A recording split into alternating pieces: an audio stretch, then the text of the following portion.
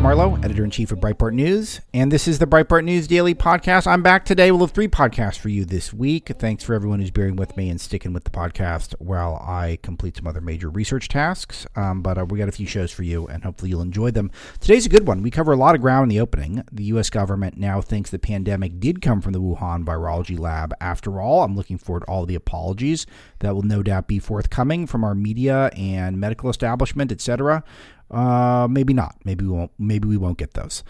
Dr. Jill says Joe is going to run again. Trump ran up the score in East Palestine, and America is sending more money to Ukraine. Duh. We have that for you, and plus a major woke update, including that Tennessee is going to ban drag shows for children. I think it's a good thing, and we'll see how the experiment goes. There's so much content. You'll get a lot of essential info, a lot of other stories as well in the monologue portion. Before we speak to a really amazing guest, Yeonmi Park. She's a North Korean defector, a best-selling author, and she's got her second book out now, While Time Remains, which is not just about her time escaping from North Korea, going through China, back through South Korea, and then in the United States, which is fascinating, but also about her time here. She's been here for 8 years. She went to Colombia. She's got a lot of interesting things to say, not just about the Far East, but about her time in America, and it's just terrific stuff. You're not going to want to miss it. Let's get into it.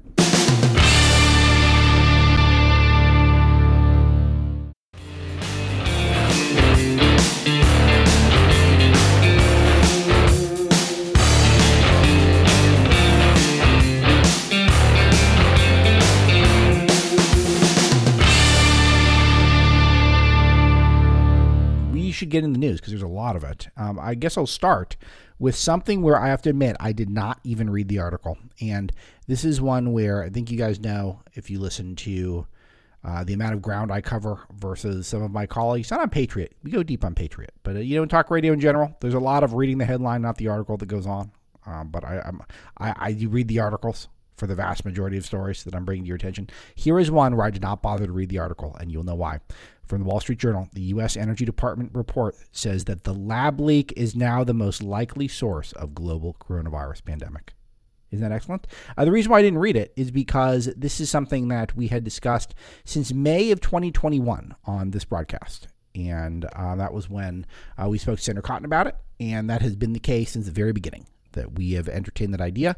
And I'll tell you why. Because if you pay attention in Washington, you will see that there are a lot of people who are well-meaning and vote properly and are not particularly bright.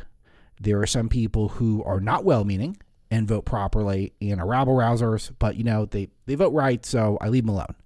And then there are a handful of people in Washington who not only are well-meaning and bright and vote properly, but are super-duper smart and fearless.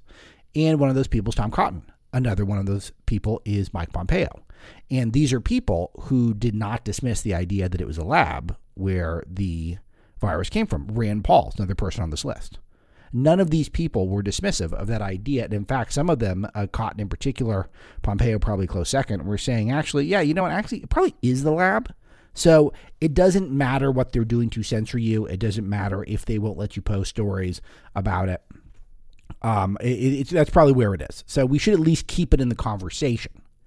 And Joe Biden, of course, since he's been president, which has been most of the pandemic, he's shown utterly no interest in getting to the bottom of this.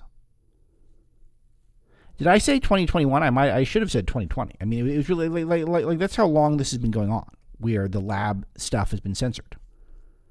Over and over and over again, things have been censored. Joel Pollack reached out to me, who hosts Breitbart News Sunday for us, senior editor for us, pointing out that we had to not put out a story because about the lab leak, because we knew we would get censored because all of our colleagues were getting censored, and we had to wait until we felt like we weren't going to get censored to put it out. We weren't going to get canceled. This is the reality that we have to go through, is that I have to every day, as editor-in-chief of Breitbart, balance whether or not I can tell the truth in every format, because in certain formats we could lose the company if we do that. That's the China-like nature of the way we are at this moment in the news. Because if we lose our ability to share our content on social media, that's totally devastating for our bottom line. We can't function if we do that. So I have to put out everything that we can, and we'll never be dishonest. And on the show, thank God, I've been able to say everything I want to say. I've never had to be censored here. But when it comes to stuff that goes on Facebook, for example, if we get thrown off of Facebook completely, I mean, that's a huge percentage of our traffic. And they were censoring people, kicking them offline for suggesting the lab was the place where this pandemic began. And now it is the consensus opinion among scientists. So I didn't even read the article because, of course, we knew that was the case. So will there be apologies doled out? Will Saint Anthony Fauci, will he come out and say that, I was wrong. I misled people? How many times over the years was he out there saying people don't know where it came from and we certainly don't think it was the lab? I don't know if he ever flat out said it's no way it's the lab, but he certainly allowed for people to get thrown offline. By the way, that Joel Pollak story, we ran it verbatim. We didn't change one word in it. We just had to wait until we felt like we were pretty confident we weren't going to lose the entire business for putting out the truth. Isn't that pretty wild? So that's where we are. It's just one of these things where sometimes we have to wait for the authorities. And I'm very blessed that working at Breitbart and getting to have a show like this, that so often I feel at least like my audience was informed on this stuff.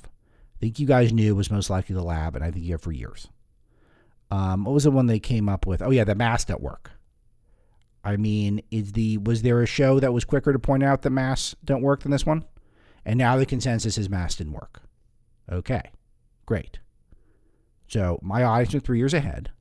But will anyone who gets most of their news from the New York Times and not Breitbart.com, NPR, not the Patriot Channel, will anyone come over now because they've been lied to? And I don't know. Because contrary to the popular quote, facts don't care about your feelings, I think it's really the opposite sometimes in this country right now. It's feelings don't care about your facts. Our feelings was that this pandemic was some sort of an accident. It was really Donald Trump's fault. It was not Chinese virus lab that was funded with American money from people like Fauci. My feelings with the mask make me feel good and safe. Even though the facts were suggesting the virus was either going around it or going through it, and the masks weren't really doing anything. Doesn't feel good.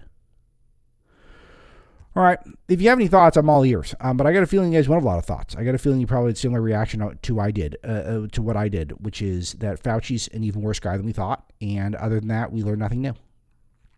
All right. Here's something we learned. Jill Biden says Joe's getting ready to run, and he just needs to figure out a time and a place to make an announcement. Are you guys surprised by this? Do you still think he's going to run?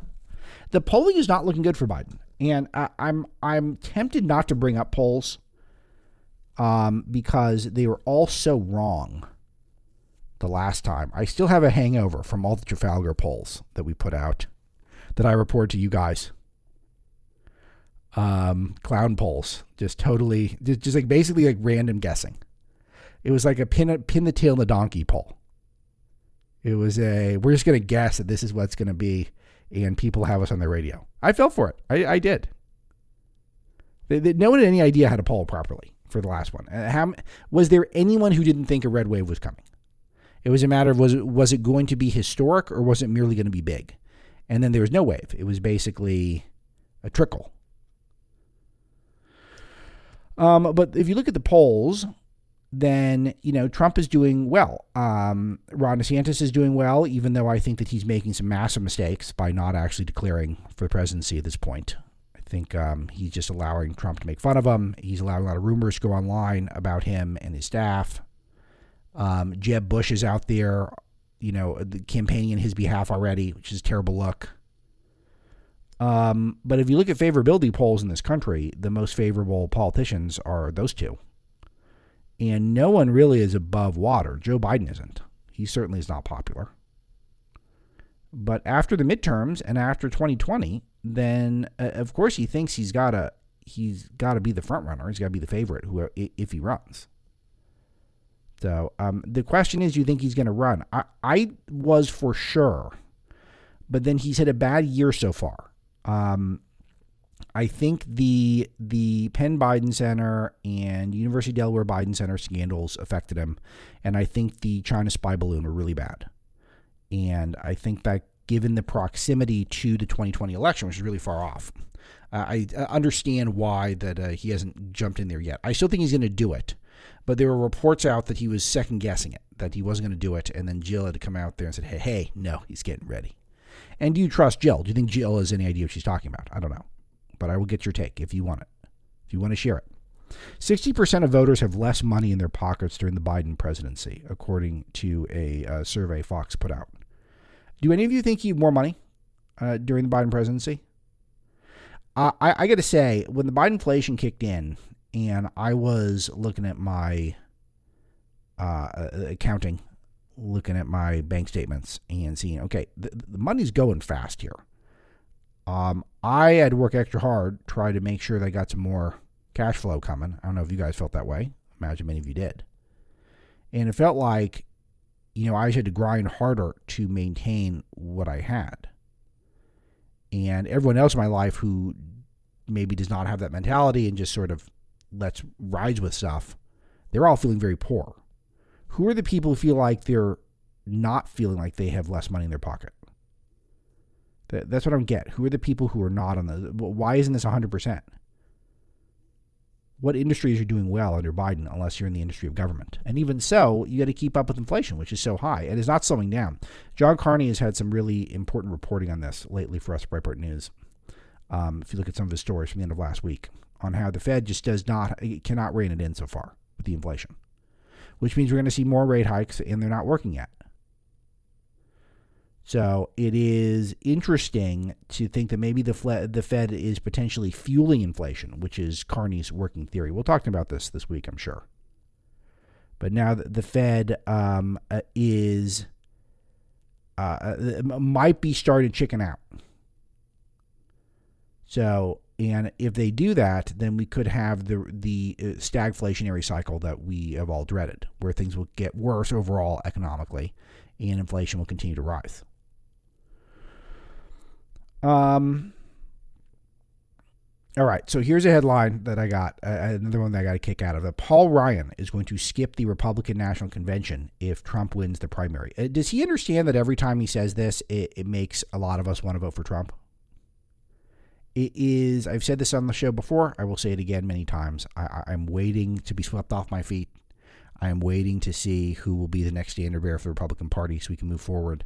I always like America when we're moving forward. I don't like when we're going backwards. Obviously, Trump is going backwards, and a lot of his appeal is settling scores and righting wrongs that we felt were done to us and done to him. But when you've got guys like Paul Ryan, who I trust is about the level as I trust Joe Biden, and then he's out there saying, oh, I could never support Trump, then it does make you think that, well, I don't know, maybe Trump's not so bad. Trump had a great week last week, and I wish I got to talk about it with you guys on the air. I thought he was his absolute best self in East Palestine, or Palestine, forgive me if I mispronounce it. But to think that Jill Biden was in Africa, and Joe Biden was in Ukraine, and Donald Trump was in East Palestine, and he got there before Mayor Pete, and he got there before all the Republican hopefuls who potentially could run in 2024. So how come no one went? It's a major disaster. It was a disgrace. It was a letdown from American business, from American infrastructure, American government, American media. Everyone failed. Everyone failed the people of East Palestine. Everyone. There's no good guy. And so he went out there with some water, and he got people some McDonald's, and he listened to their stories, took some pictures with them, and he made them feel great. So we have a lot of exclusive footage of that at Breitbart News if you want to get caught up on it. I just can't believe it took 2 weeks for anyone to get out there who wants to be president. So, and why the current president didn't feel people's pain, especially because he's the choo-choo train guy. He is. Joe Biden is the choo-choo guy. He's made a brand out of the guy who cares most about the choo-choo trains. He's had trillions of dollars of infrastructure, $1.2 trillion bill that Pete was supposed to dole out hundreds of millions of dollars. Hundreds of billions. Do you know what the budget was when Pete was mayor of what the budget was when Pete was mayor of, what was it? Where's Notre Dame? South Bend, Indiana. It's far less than 1% of what he's supposed to spend as transportation secretary. He doesn't know what he's doing. And the fact that he was a diversity hire and is branded the future of the Democrat Party is not a comfort to anyone in that area. It is not comforting. So Biden was in Ukraine. Janet Yellen says we're going to provide $10 billion to Ukraine in the coming months. That surprise you at all? And the Biden officials have said Ukraine has not misused any of our funds so far. Zelensky basically threatened us, said that we're not going to be able to stop the Russians unless the gravy train keeps coming over and over again. And we're just at a stalemate. We're at a stalemate. There's no real path for peace. And there's no path for either side to win. It's really hard to beat Russia as long as they have nukes. And it is going to be hard to beat Ukraine if they have an unlimited supply of American money, which they do. Remember, America is spending more money on the war than Russia is. And you people like Mitch McConnell claiming that America's safety depends on the Ukrainian border being secured. Not the U.S. border, the Ukrainian border. So I don't see where this goes other than stalemate right now. I haven't seen even one solution that seems even remotely close to something better than what we're seeing, which is we spend a lot of money and a bunch of people die in that region.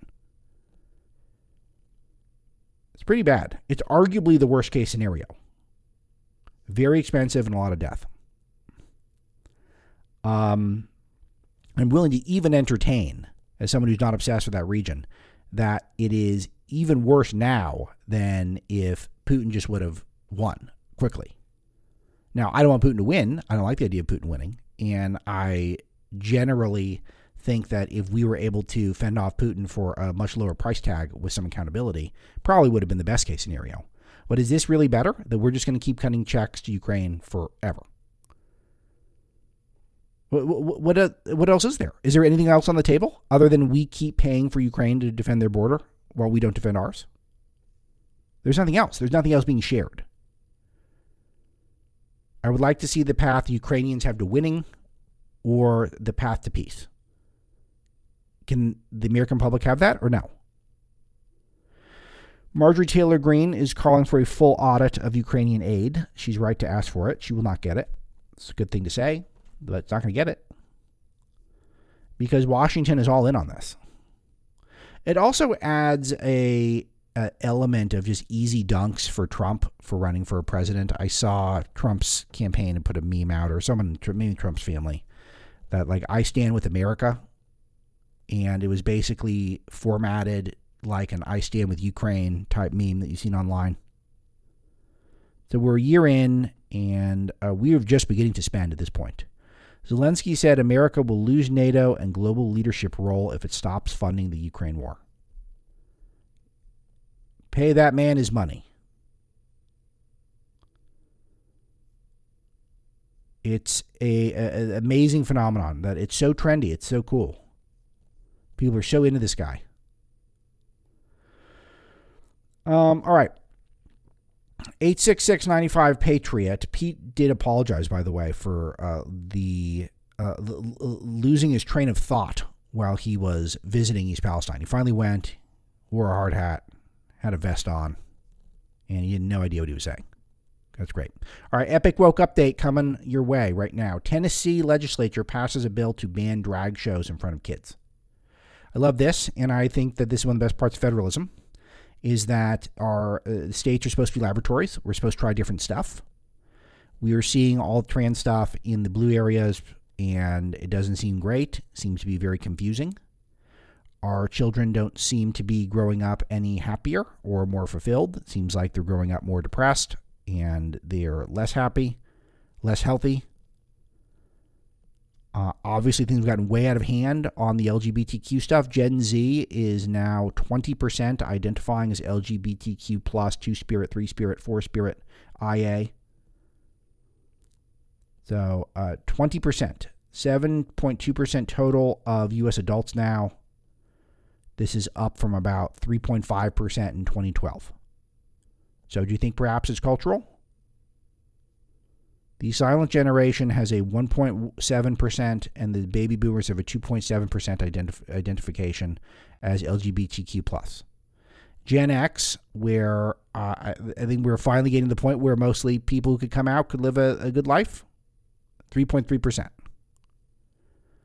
I got a feeling that's pretty close to the real number, but millennials are now 11.2%, and Gen Z 19.7% are LGBTQ+, 2A, 3A, 4A, 5A, 6 spirit, whatever. There's no stopping it. Like who's to say 2 spirit is all you get? Are we happier, or are we nuttier? Are we making ourselves crazy? And are we trying to solve all of our problems with whatever viral hokum is out there to try to explain the natural pain that a lot of people have growing up and finding their identity, that everyone has to some degree?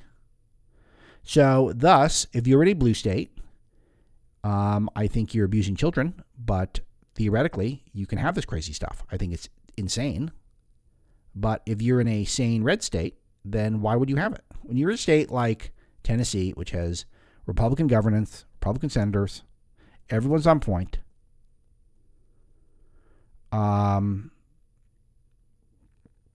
then why not just try it without this?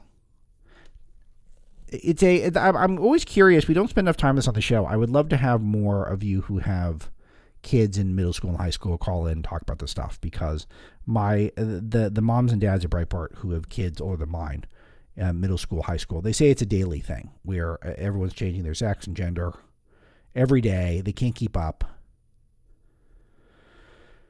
And we're seeing stuff like how men, for example, are single and sexless, according to Technology Today. A new study came out from Pew that Psychology Today had written up. Sexual intimacy at a 30-year low across genders. 60% of young men are currently single.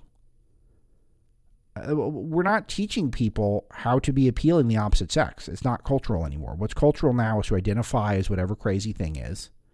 And then there's all this access to online entertainment, some of it of the adult variety, which is very easy to find satisfaction and gratification without having to have commitment, to better yourself, to work on relationships, to be patient, to not have instant gratification.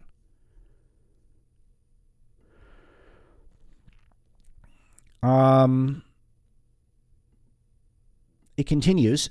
There is a children's book series about inspiring women. And this is not a joke. This is not the Babylon Bee. Inspiring women. And they're going to do a biography about Rachel Levine. Formerly Richard Levine, the Admiral. Dr. Levine, the highest ranking openly trans official in the United States, who is Assistant Secretary of Health and Human Services, 4-star Admiral, U.S. Public Health Service Commission Corps. So this is it's just such a fraud. And it's not just that Rachel Levine is a woman, which he is not. He is a man. But Rachel Levine is a terrific woman. And of all the great women out there, this is one that gets a book. So this book series, which has featured people like Oprah Winfrey, Sonia Sotomayor, people who I don't agree with their politics, but obviously have achieved stuff in their life. And now we're having a man is getting one of these books. So we're out of women to celebrate. We're now on to the one who's actually a guy. How is that good for women? I don't get it. The wokeness will never stop. James Bond books are going to be edited to remove racist references. So we had last week, I didn't get to talk about it. Again, I was off the air. But Roald Dahl's books getting edited to take out some of the fun there. It's that one's coincidental because we're reading Master Marlowe. We're going through the Roald Dahl books. And they're pretty great. They're enjoyable. And they keep the youngsters' attention. They're exciting. And just the right amount of edgy, I think, for some of the younger kids who are, starting to get imaginations. Those are canceled. Those got to get edited because they're too fat phobic, stuff like that. And then James Bond's going to get edited. I mean, the whole point of James Bond, as we've discussed in the show, is that it is supposed to be a fantasy. It's supposed to be exciting. He's going to save the world, and then he's going to drink a martini and sleep with women, and then it's all fantasy. It's like an ultimate male fantasy. That you're going to save the planet, and then you're going to have a great party. And now they're going to be removing racist references. I mean, how many people have been big James Bond fans? I think it was Dennis Prager was pointing out that it was like JFK was a big James Bond fan. So, like, are we going to cancel the people who supported these people? I think that's going to be next. Once we're done canceling James Bond, we're going to have to go back and see who likes James Bond.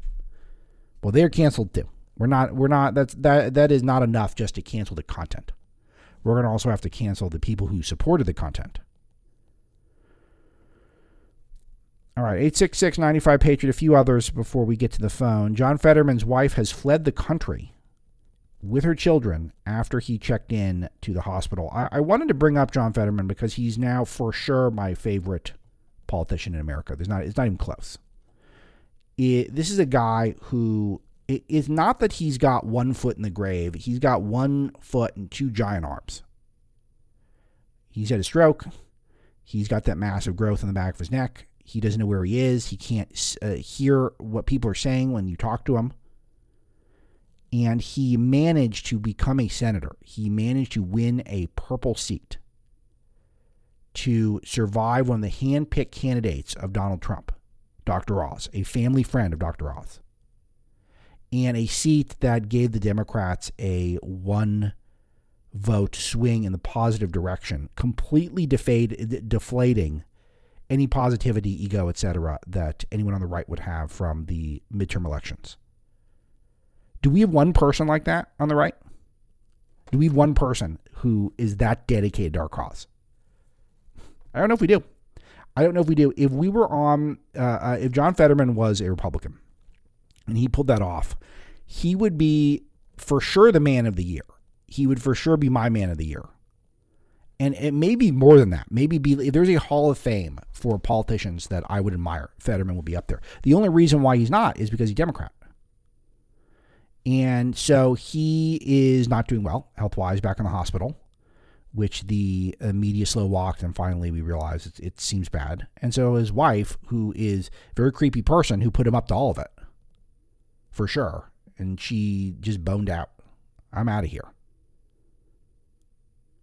She tweeted over the weekend, "I'm not sure how to navigate this journey, but I'm figuring out slowly. 1 week ago today when the news dropped, kids were off from school. A media truck circled our home. I did the thing I could think of, packed them in the car and drive." And the story took her out of the country. Fetterman is, he's also depressed. Could you imagine the amount of pressure he must be under and how long he's been under it? I try to be sensitive here as a human being. And it's hard to do. Because he's such a caricature. He looks like a WWE guy. His politics are terrible. He had no idea what he was saying when he was on the stump. And the media propped him up and got him across the finish line. But if the shoe's on the other foot, then this would be one of the most compelling human stories there is. Because he did a heroic thing on behalf of his side. And he did it when he was propped up by these terrible people. Now, the terrible people can't handle it. The wife who let him go through it, who didn't say, "Hey, stop, we can stop. We don't need this." Now she's out. Okay, 866-95-PATRIOT if you want to go and speak to us. Speak to me. Not us, me. I'll do 2 more, and I got a lot, but I'll do 2 more, and then we'll hit the phones. And New York Times admitted that Joe Biden's migrant children work brutal jobs. There's been a huge uptick in children who have been busted in working menial jobs across the country over the last couple of years. If you look at the reports in places like New York Times, you might notice something that's conspicuously absent from a lot of the reports. It is where these children are from. These are not private school dropouts from L.A., New York. These are unaccompanied alien children, etc., who've been released in the country. They're trying to make money, trying to send it back to their homes, their homeland. And people don't make this connection. Neil Monroe does for us at Breitbart routinely. But it is basically a semi-slave labor force imported by Joe Biden. And finally, we're getting some acknowledgement that, oh yeah, these are migrants. These are alien children who are here. And last one, this one's fun. Former Black Panther Angela Davis shocked to find that she's a descendant of a Mayflower settler. How great is that? Black Panther, critical race theory advocate, and activist. She was in disbelief when she learned that one of her ancestors came to America on the Mayflower. It's colonialism.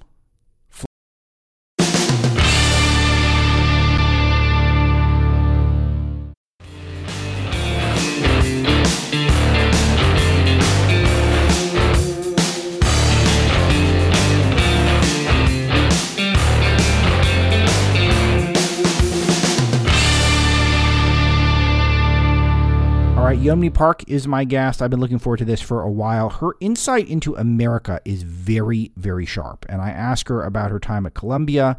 I ask her about learning resilience, if Americans are learning it. And then I ask her as well if Americans are paying sufficient attention to some of the true evils that are going on around the globe. And you're not going to want to miss her answers. Let's get into it. Yeonmi Park is her name, and she's got a new book out called While Time Remains, a North Korean defector's search for freedom in America, from Threshold, which is my publisher, which is doubly exciting for me.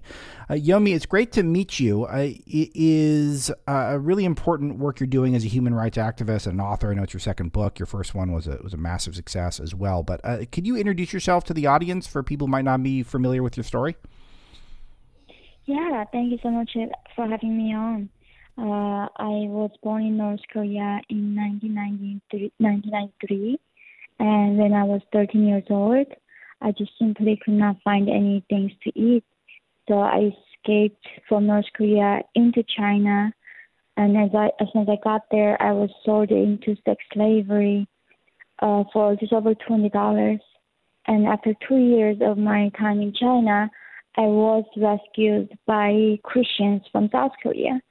And then eventually I crossed the frozen Gobi Desert into Mongolia. And 8 years ago, I came to America and became a citizen. Tell me how you got out to begin with. How did you get out? How did you make it out of North Korea? Yeah, so luckily I was living in the border town of North Korea. So at nighttime, I was able to see the lights coming from Chinese side. And I think that's why I just knew maybe where they're like I could find something to eat in China, because they had lights. Unlike North Korea, we could not even afford electricity at nighttime. So my sister escaped first, and she left a note to say find the lady. And then some miracle, she was willing to help me, and she bribed the guard at the border, and one of the brokers took me to China with my mother initially. When you got out into China, you had nothing. And so who found you? How did they find you? And then tell me what happened next. So as I said, the lady who were helping me and my mother to escape when I was 13 years old, turns out she was a human trafficker too. So she was selling us to Chinese human traffickers, to the ones who buy North Korean girls for sex slaves. So that's how I landed on the Chinese human traffickers. This lady was not just simply helping me, she was selling my mother and myself to them to be bought and sold, to exploited. And so you are rescued. How did you get rescued? Because it seems like if you've been trafficked and your family's been trafficked, and clearly there's a network there that is trying to harm you and keep you as a slave, then how do you free yourself from that? Yeah, so during this time, after 2 years of my slavery in China, we met one of the fellow North Korean defector women, and somehow she knew about these missionaries that came from South Korea rescuing North Korean defectors. And then we called a number, and then the missionaries said, why don't you guys come to this shelter? They had a shelter where they were giving food to North Korean people and then teaching them about the Bible. So we joined this shelter, and then once we got there, we heard about Jesus, we heard about God, and 2 months afterwards studying Bible, they told us that if we want to escape from China and to become free, they said that we had to walk across the frozen Gobi Desert into Mongolia in 2009 when I was 15 years old, and that's what I did. Did it take a lot of bravery to do that, or did you know right away you wanted to do it? I think that was the only way I could live with dignity. I mean, if I didn't do that, I would be forever a slave, and even that, I would not be guaranteed to be alive. Chinese authority constantly was searching North Korean women to catch them and send them back to North Korea to be killed and tortured. So I think it was not even, I guess it was some kind of courage, but it was more like a necessity. We had to do it to survive. So then the next step is to make it to America. How did you get here? Oh, so I was in South Korea from Mongolia, and I was there for 5 years. And coming to America was easy, actually. I came for the first time to study Bible in Tyler, Texas, to do some missionary work. And then I went back to South Korea, and then I came back to write my first book in New York City, and then I went to Columbia University. So that's how I came, and then the fortunate U.S. government gave me O1 visa, something called the extraordinary visa, and from there I was able to get green card and become a citizen last year. When you got to America, how did it compare to the America you were taught about when you were in North Korea? In some ways, it's like literally a different planet. Somehow they told us when I was in North Korea that Americans were not even human beings. They were cold-blooded reptiles that would eat, torture our children. And when I came here, Americans were the most generous, kindest, positive, warm people. And, I couldn't believe it. And not only that, this land was beautiful, and this country had so much food and abundance and freedom. I could not even have fathomed that people can be this free and prosperous in any way. So at Columbia, what did you think of it there? Because it's an amazing trajectory already that you're on. So you've gone from North Korea, which is basically like a prison, it's sold into human trafficking, escaped to South Korea. Then you're in Texas studying the Bible, and then now you're at Columbia. What was life like there? How were you received? What did people think of you? Yeah, so I think that is also going from Tyler, Texas, going to New York City and studying at Columbia University was another different planet experience. I got to New York and at Columbia. I remember the first orientation, and that really made me confused because I somehow thought that I was transferred back to North Korean classroom because the professors and everybody was saying that all the problems that we have in the world right now is because of the greedy capitalism, because of American democracy, and because of white men. And the only solution for all these problems is a communist revolution. And they said that we have to destroy, dismantle American system and tear down the Constitution because it's a bigoted document. So, and that's when I was really, really shocked because the people at Columbia University were learning exact same things that I was learning in North Korean classroom. It was an equal same amount of indoctrination and propaganda.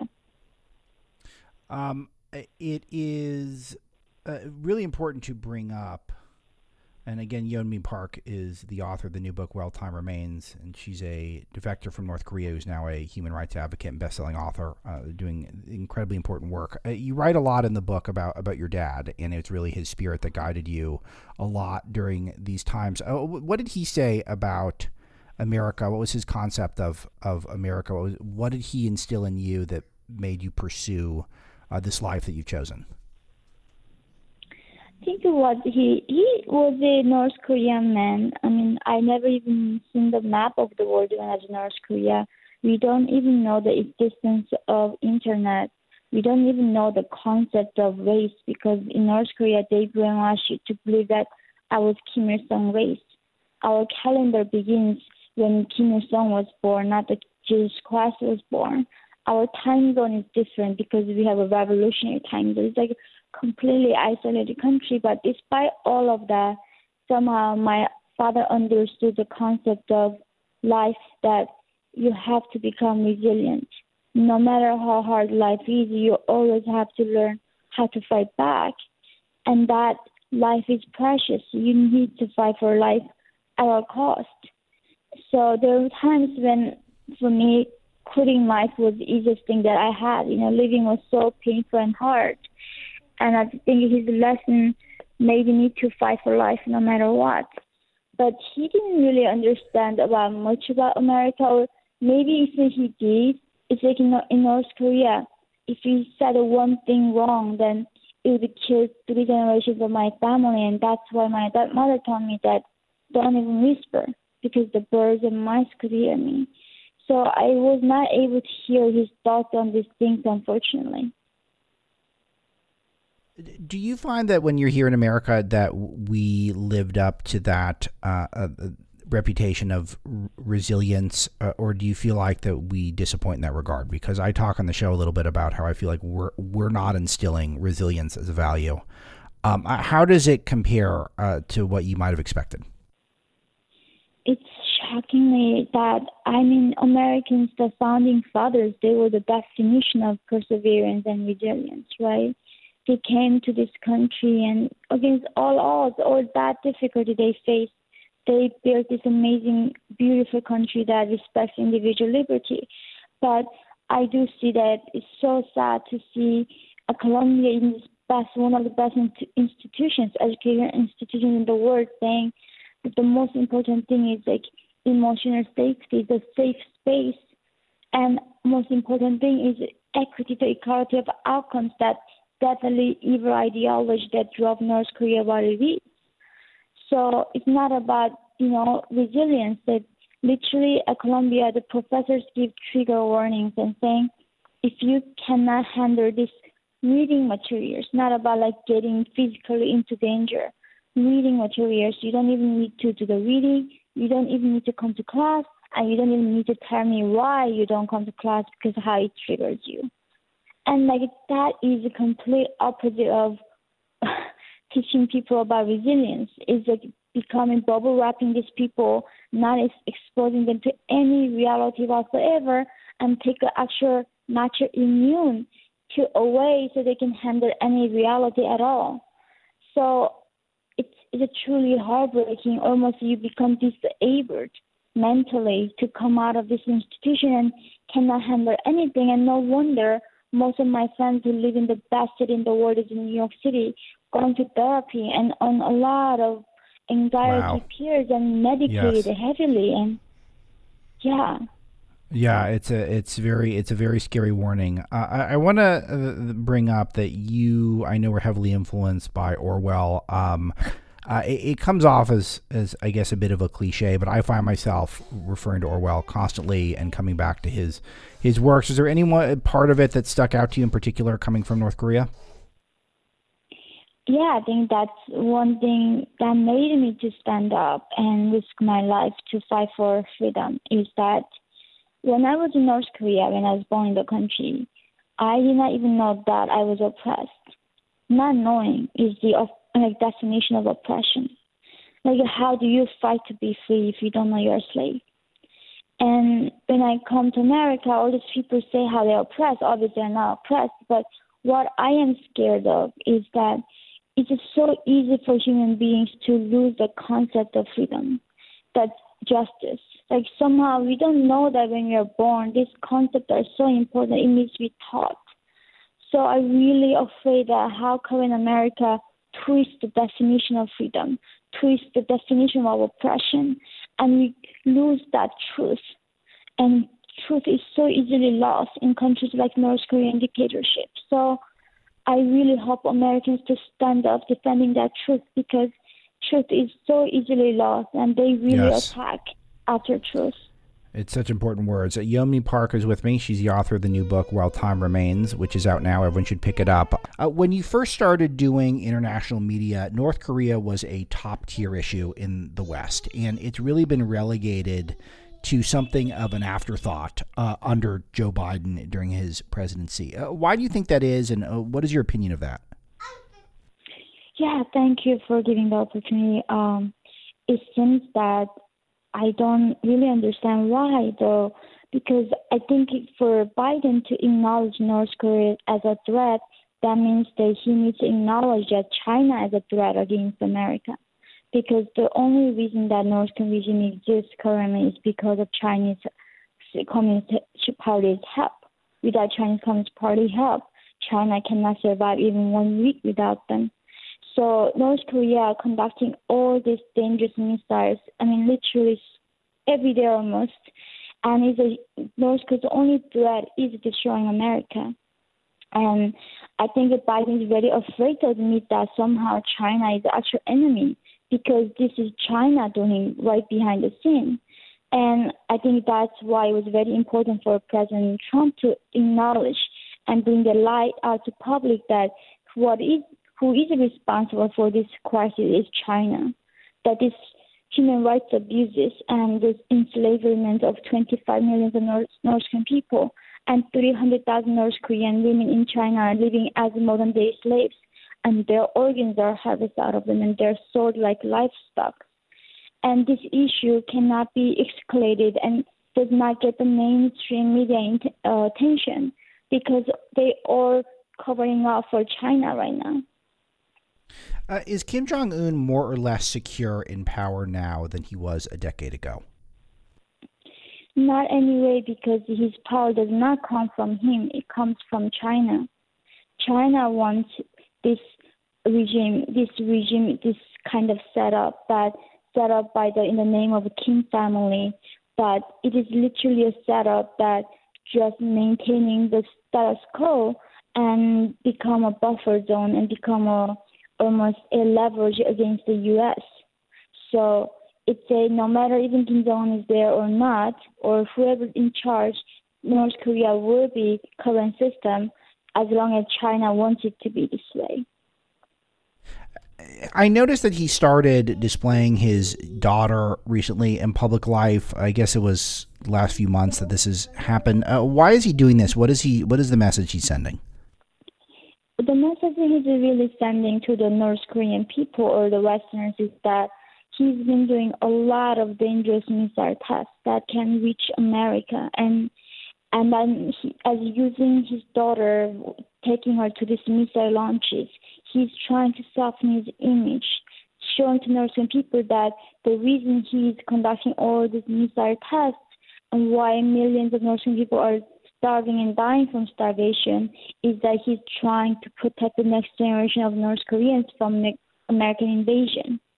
That she became a propaganda tool for Kim Jong-un, for the outside the world to look like he looks like some loving father that is trying to protect his own country, and to his own people that he's also not a loving father that taking care of his own citizens.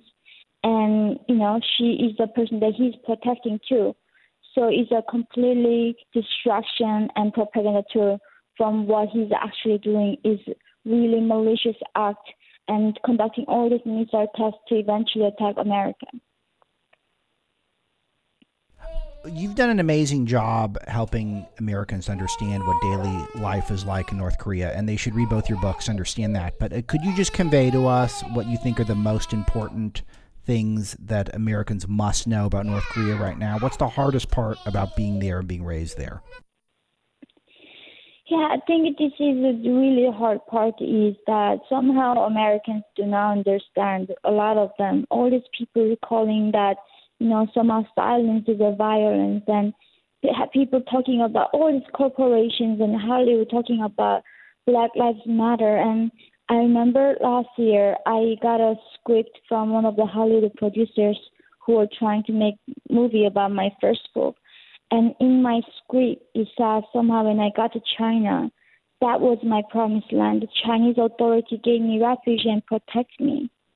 And wow. I told the producer, I was like, what do you mean? This is not even close to what happened. And he said, this is the only way that we can make a movie about North Korea and current Hollywood. I think American people don't know how many American institutions are hijacked, are sold to this horrible Chinese regime, including Hollywood, including academia, including mainstream media. So I think that has been why we could not help North Korean people and end the North Korean slavery. So I really hope them to understand how deep this infiltration of Chinese regime has been to American institutions, that a lot of things that we see is also propaganda, that it becomes harder and harder to see the truth in America now. So I think it's even in America that we don't have that time left to push back. So that's why I wrote my second book, To Wake Up America. Well, we're very happy you're here, and we're very happy you're writing. While Time Remains is Yeonmi Park's latest book, A North Korean Defector's Search for Freedom in America. And come back whenever you like, Yeonmi. Thanks so much for being here. Thank you. I'm American made. I got American parts. That is today's broadcast. Thanks so much to producer Zach Jones for putting it together, Robert Marlowe, who helps me select topics for the opening, and all of you who share the podcast with people. Thanks, everyone. We'll talk to you tomorrow.